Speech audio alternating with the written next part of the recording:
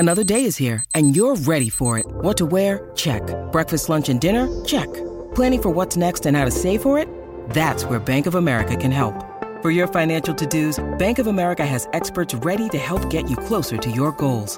Get started at one of our local financial centers or 24/7 in our mobile banking app. Find a location near you at bankofamerica.com/talktous. What would you like the power to do? Mobile banking requires downloading the app and is only available for select devices. Message and data rates may apply. Bank of America N.A., member FDIC. When you need mealtime inspiration, it's worth shopping Kroger, where you'll find over 30,000 mouth-watering choices that excite your inner foodie. And no matter what tasty choice you make, you'll enjoy our everyday low prices, plus extra ways to save, like digital coupons worth over $600 each week. You can also save up to $1 off per gallon at the pump with fuel points. More savings and more inspiring flavors make shopping Kroger worth it every time. Kroger, fresh for everyone. Fuel restrictions apply. This is a My Talk Dirt Alert.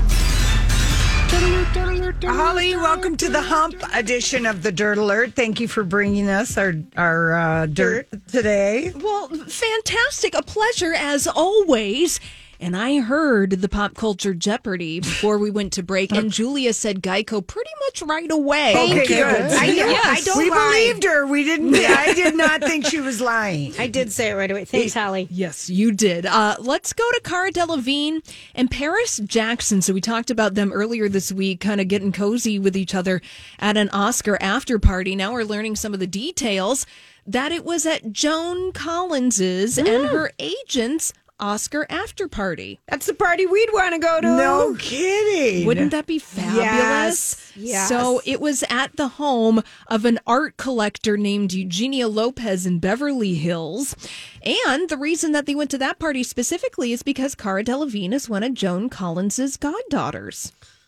See, I always forget that Cara comes from like some fancy aristocratic British family. Right, Lori. That's right. I Her get her sister mixed up with the Poppy. Hadid sisters. No, I mean she's you're like there's right. some. She's like from an aristocratic family. I was wondering if you got this information from the Beverly News Courier. No. I just popped down to Gelson's and picked up the newspaper there. Well, remember Cara Delevingne, when Prince Philip passed away, she shared a photograph of her grandmother with a young Prince That's Philip. right. You're right. So she runs in very, very posh circles. Yeah. And I love knowing that she and Joan are goddaughter and godmother, and that she likes hanging out with Joan and all of her pals. oh my goodness. Probably Well, good. I am looking at Cara Delevingne's early life according to Wikipedia, and she is posh beyond posh. Okay. Her father was an English property developer, and his father was the his mother was the Honorable Angela Margot Hamar Greenwood, daughter of Hamar Greenwood, the first Viscount Greenwood. That's too fancy. I don't even know what I just said. Right, I don't exactly. either. But, Something about a lot of Greenwoods and Hamars. Exactly. titled people with land. Thank you. Elliot Page is going to be sitting down with Oprah for her Oprah Conversations. Okay. And he said that he felt like it was crucial and important for him to share his coming out story amid the backlash towards the transgender community. Now, a clip was released today. It's his first televised Q&A, and discussed the process in sharing all of this personal information. And Elliot says, I was expressing this to people in my life much before posting the letter last year, and telling people for the first time, and knowing I wanted a moment to be comfortable in myself and to be able to get to that point. So he believes that it's very important right now to be sharing this story amid the backlash that we're seeing towards trans people, particularly trans youth. He said, I felt really imperative to do so right now. Mm-hmm. Yeah. When is that Oprah Conversations? Does she just do it like if it's just a big enough story, or is it sporadic? It's not like a regular weekly show. I think, Lori, you're right on that one. It is. Because this is the show that Oprah has on Apple TV Plus. Okay. So if you have Apple TV Plus, you'll be able to watch it. Yes. And if you don't, you don't. I would definitely watch that, because really, I mean, the last high profile person, and it wasn't I mean, I don't know. It was quite a while ago, but when Chastity Bono became Chaz Bono. Right, you're right. I think it's a good... Or Caitlyn Jenner. Yeah, I know. But I mean, I just think like as the relatability factor of because of the age and everything. Yeah. And specifically a trans man story with Chaz Bono. Yeah. There's another big interview with Elliot Page in Vanity Fair magazine that was published today. So if you want to read more about what he has to say, then please go over to vanityfair.com.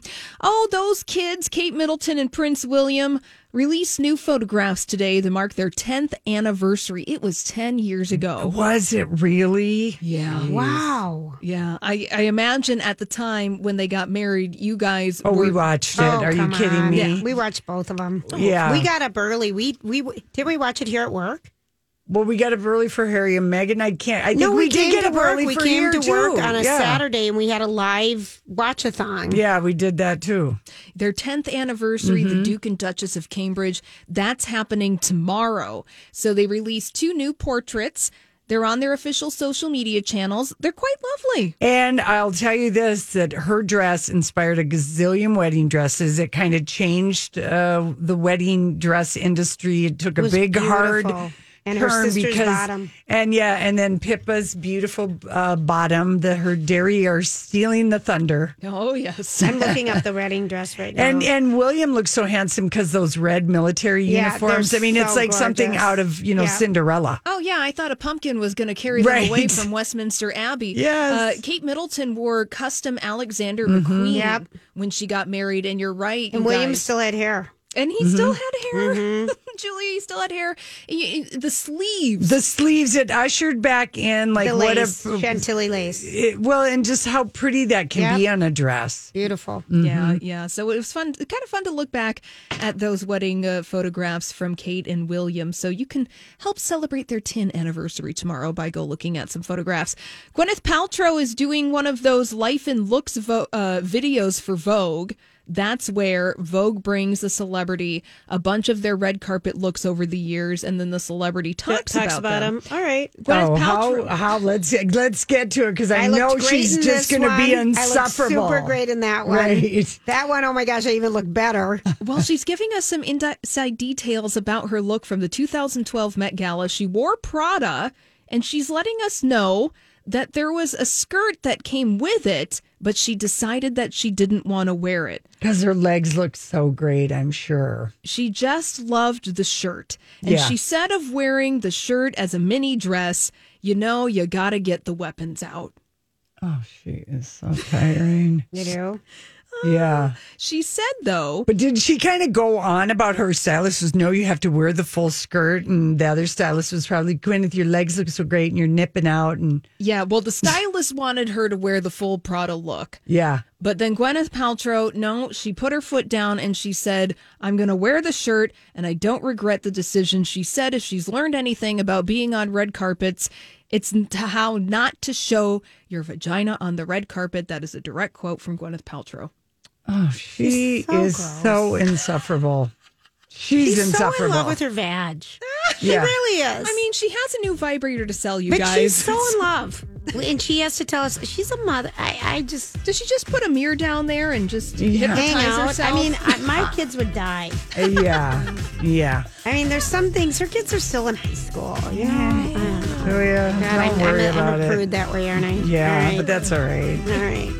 Lots of people are. You're prudent along with other people. Thanks, Holly. Thanks, Alec. You're welcome. Let's start, go to My Talk Traffic this afternoon. It's a scandal.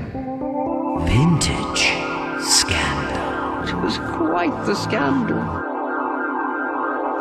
Well, I thought in honor of the Oscars that just happened this past Sunday, that it would be worth our time looking back at a dress and what was the story behind the dress that is now considered the most iconic thing ever worn to the Oscars. It happened 20 years ago in 2001, and it was when Bjork showed up at the Oscars in her infamous and famous swan dress. Do you guys remember that? I do, of course. Okay, Rocco, you remember this? And who is Bjork? Bjork, the musician, Rocco, if you've got a little... Yeah, you might know this song. She started out in a band called the Sugar Cubes. Yes. And then kind of... She's got a haunting, ethereal... Mm-hmm. You fall in love. Do you guys remember this one? Yeah. Yes, I like this song. I know it. So, anyway, so Bjork was invited to the Oscars because she was nominated for Best Original Song for the song called "I've Seen It All," and it was from Dancer in the Dark.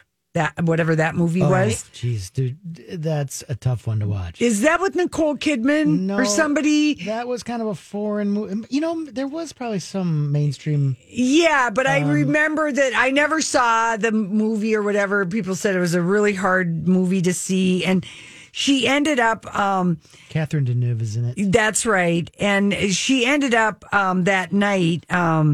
I believe she loses to Bob Dylan. Okay, but that's why she was invited to the Oscars, and so she swoops in. She's got this giant bird draped around her neck, and I mean, immediately, people just were losing their mind, and it was by this Macedonian designer, Marjan Pajowski, who ruffled the feathers. One critic called it one of the dumbest things I've ever seen.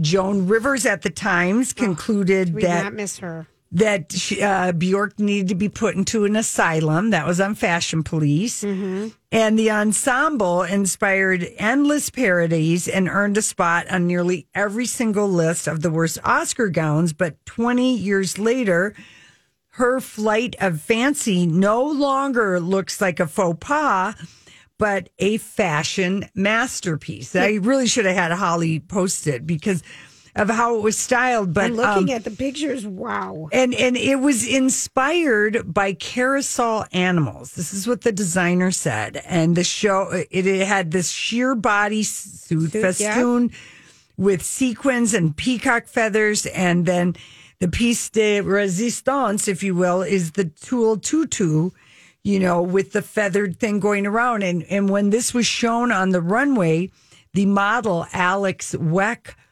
wore it. And she's very tall, black, maybe, I can't remember where she's from, but I think her hair was always like closely cropped, the model. Sure. And people went crazy when this dress was in Fashion Week. Okay. That, in the fall. So the morning of the Oscars, Bjork was so excited to wear her swan dress. She loved the whole story behind the carousel, and she loved, but anyway, she made her people go out to look for ostrich eggs that she could lay periodically on the red carpet. I saw that. And Bronwyn Cosgrove, fashion journalist and author of Made for Each Other Fashion Academy, said she was in London Fashion Week when the swan dress was this talking point. It closed the show. Alex Weck wore it.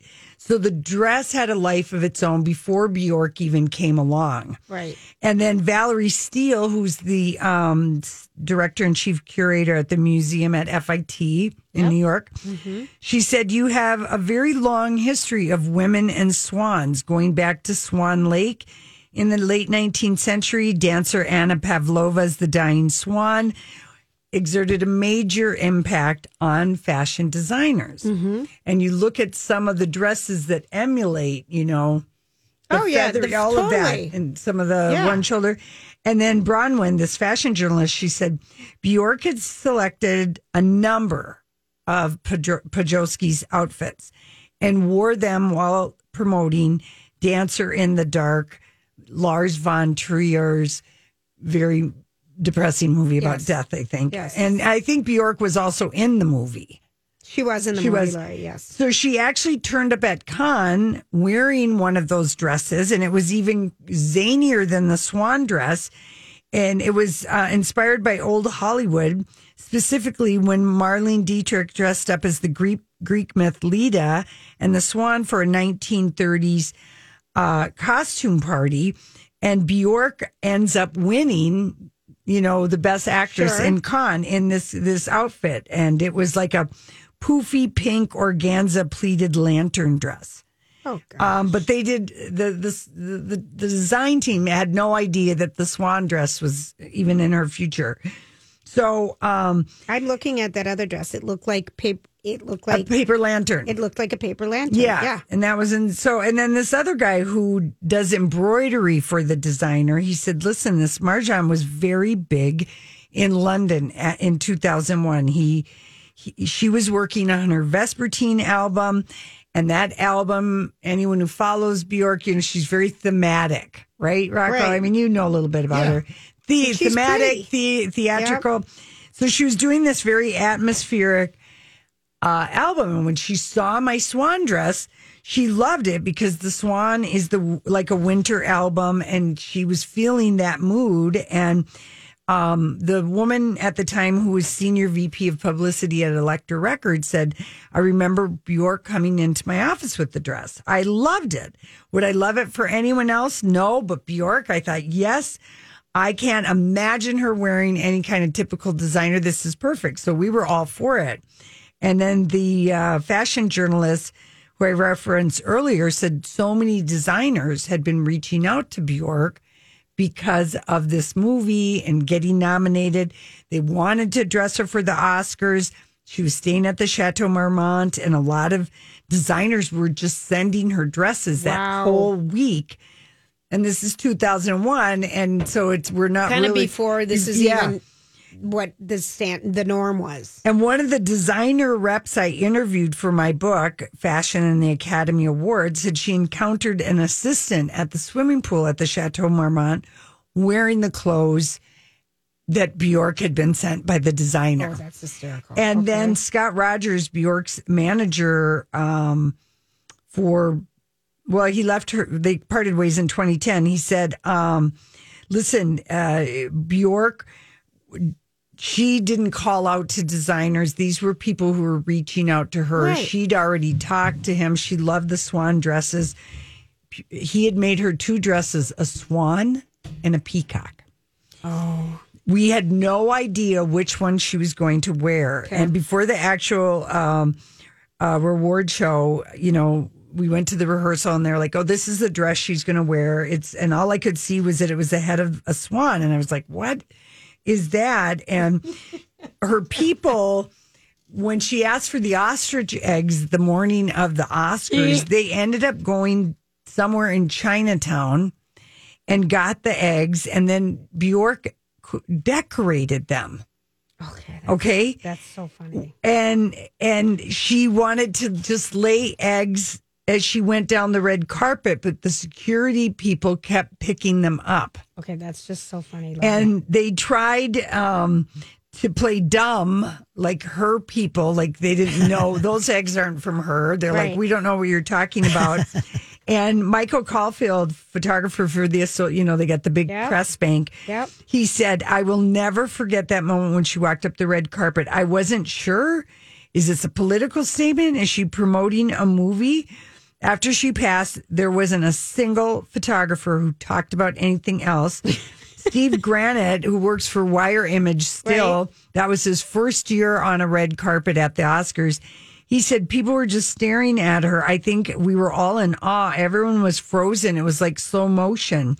And I remember Julia Roberts won Best Actress that year. And I just remember thinking, wow, Bjork is actually getting more from these photographers than Julia when they're walking on the red carpet and they're taking all the photos. She wore that vintage Valentino with the diamonds all the way down the front. She was with Benjamin Bratt. But the pictures... I'm looking at 2000 Oscar photos. And this guy from the Associated Press said there are 2 iconic red carpet dresses that I photographed in 25 years that I will never forget. When Jennifer Lopez wore the green dress at the Grammys in 2000... and Bjork's swan dress. He said that back then people were wearing like Calvin Klein. Now when I think about wearing a swan dress, it's like wearing an Andy Warhol. And anyway, people parodied it. And Lori, it was everything. Kevin James did it when he hosted some show. Ellen DeGeneres did a parody of it at the Emmys. And it became a a punchline. It was spoofed in White Chicks, Hannah Montana, and elsewhere, but she did not care. When she was in LA, she posed for the cover of her album, Vespertine, which she felt was inspired by this one, in the same dress. And she later told Interview magazine, I don't know why I'm obsessed with swans, but they're very romantic and monogamous. And right now, swans seem to just stand for a lot of things that I love. And she later auctioned that dress for Oxfam. Okay. But the designer still has a version, and it has been exhibited at MoMA and the Metropolitan.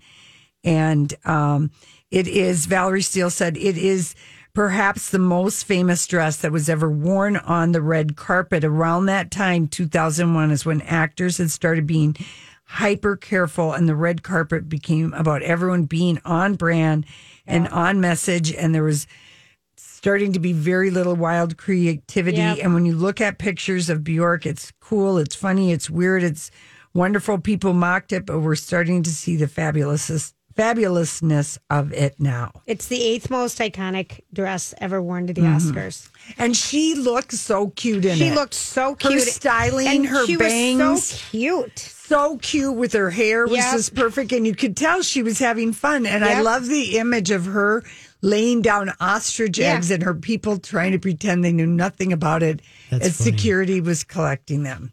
So I want to hear what the other 7 are, Julie. Maybe I don't know what they are, but I did look it up. It's was in one Wikipedia. Of them Cher? I'm sure there's probably a Cher in there, but I'm looking at just that year alone. Jennifer Lopez is wearing something that's amazing with no bra and sheer and see-through, and there's this picture of this man just staring at her boobs. Oh, yeah. Wasn't that where it looked like she had her nipples on? Yeah. But she didn't. They were her own nipples. Kate Hudson was wearing granny hair, the curly granny hair with that Almost granny. Famous. It was tragic. It was tragic. Tragic look. It was tragic. And that look. was the last time that we saw Nicole Kidman wearing that mustard with Tom Cruise yellow suit dress with the embroidery on it. Yeah. That was so stunning with Tom Cruise, and she towered over him. Yeah. All right. So there we go. A little and John fashion and Melissa vintage were right scandal. there. Yes, it was. That was a good one, Lori. All right. It. We'll be back. I know. I like the Bjork right here. Is this who we're listening to? That's why I said, where's my glow stick? Oh, I had no idea what you're talking about. Raver. It's good Raven music. I really should have had Holly post the damn swan. I know it. I know. Well, we can't. Julia, we can't be director, poster, producer, and talk show host or whatever. But boy, yeah, that Dancer in the Dark, I think that's Lars von Trier. He's kind of a dark, He's like, Danish weird, filmmaker. Yes, so and weird. that movie is. I remember my wife to this day just still talks about that movie. How hard it was. Oh, it's hard to watch. It sounds awful. It's like the movie I talk about that it was. I'm traumatized by it, and some people it's like their favorite movie. What? Requiem for a Dream. That was a bad movie with Joaquin and Alan Bernstein. Yep.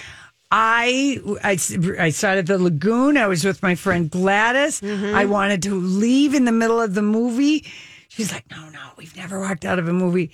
I kept staying. It kept getting more horrible and more horrible and horrible. And when it was over, I just said, that is the most awful experience I've ever had watching anything with my own eyes willingly. I hated that movie. No, there's been movies. That was just too dark. It was about heroin addiction, and some people are like, it's the most beautiful movie ever made. I feel traumatized. There are some really bad movies out there. It's like that movie Pieces of a Woman, apparently, is a very triggering movie. No, I've noticed I sometimes can I tell you again my octopus teacher and just give that another little plug because we got a couple emails and a couple texts from friends. It is such a sweet, charming, unexpected movie, and you get visually. There's a reason it visual won orgasms. But it won Best Documentary, and it was up against some very heart-tugging, also very good documentaries. So it must be. It's just. I'm going to watch it for sure. It's moving, and watch it on I watched it on a cold, drizzly night. Don't do it if the sun's shining, Laurie, because you need to see. Well, okay, and listen to this. So, Leslie Jordan, who we love. Hey, how y'all doing? His book is out today. And when he was on Tamron Hall, she surprised him with Dylan McDermott because Leslie Jordan has a crush on him. He has since they worked together on something. Yep. Supposedly Ryan Murphy's working on a thing for the two of them. But he says it's the club for middle-aged gay men who have a crush on Dylan McDermott. Yeah. And Dylan is starring opposite Christopher Maloney in this first season of Law and Order Organized Crime. Oh, gosh. And I've never watched love that show. Mm-hmm. I'm back in it this year. Right, good. Okay. And it's solely Christopher Maloney and Dylan McDermott. But Dylan McDermott is this wealthy techno guy who's dealing drugs in the black, worldwide. He's got, all this. And he's, of course, to be that wealthy, to be this whatever, he keeps an octopus in a tank in his office. Oh, he does. And there is a scene, and he's extolling all the amazing thing that the octopus can do, how it can change, and it's amazing. It's amazing, okay, and it's amazing. And then, he starts telling some ominous things about the octopus, and the next thing you know, this guy's head is in the fish tank with the octopus, and the octopus is attacking because, of course, this has come very violently into his thing. So I've been wanting to know more about the fascinating world of the octopus just from that one little scene. Wow. Because I don't think we realize, or we kind of maybe take for granted what we know about octopus. Well, when I was shocked in the movie how they camouflage themselves. I mean, I'm always amazed how animals can camouflage themselves to be so many different ways, but unbelievable. Mm-hmm. Anyway, you might want to fast forward parts of it. You might get a little bored. All right. I did look up the iconic dresses that article. Oh, quoted. All right. The number one, supposedly. Do you remember a safety pin dress? Oh yeah, Elizabeth Hurley. There you go. That's what they said. 1994. Mm-hmm. They said that was number one. Yeah, I sent you the list, Julie. You can read it. Okay. Yeah, we'll discuss it next Vintage Scandal. We can next Vintage Scandal. Yeah. And speaking of vintage, Midnight in the Switchgrass, which we just thought was going to star Megan Fox and Machine Gun Kelly. Bruce Willis is in that one. Speaking of vintage. Oh. He's in a movie that's not going straight to DVD. Oh. I'm just saying. This is a big deal. I mean, it's not the trailer. It's a first look. It's called Midnight in the Switchgrass. Bruce Willis plays a Texas Ranger, which I buy that. Megan Fox plays an FBI agent. Okay. And then Colson Baker, which is Machine Gun Kelly's real name, is, I'm not sure what his part is, but it's a crime thriller. And I like the title, Midnight in the Switchgrass. I don't know. It sounds sexy. It does in a sexy sort of midnighty way. All right. And then tomorrow we'll learn what switchgrass is. That's right. And I'm going to go to Fratelloni's Ace Hardware and ask if I can plant some. Well, everyone have a good night. We'll be back tomorrow. Job done. Off you go.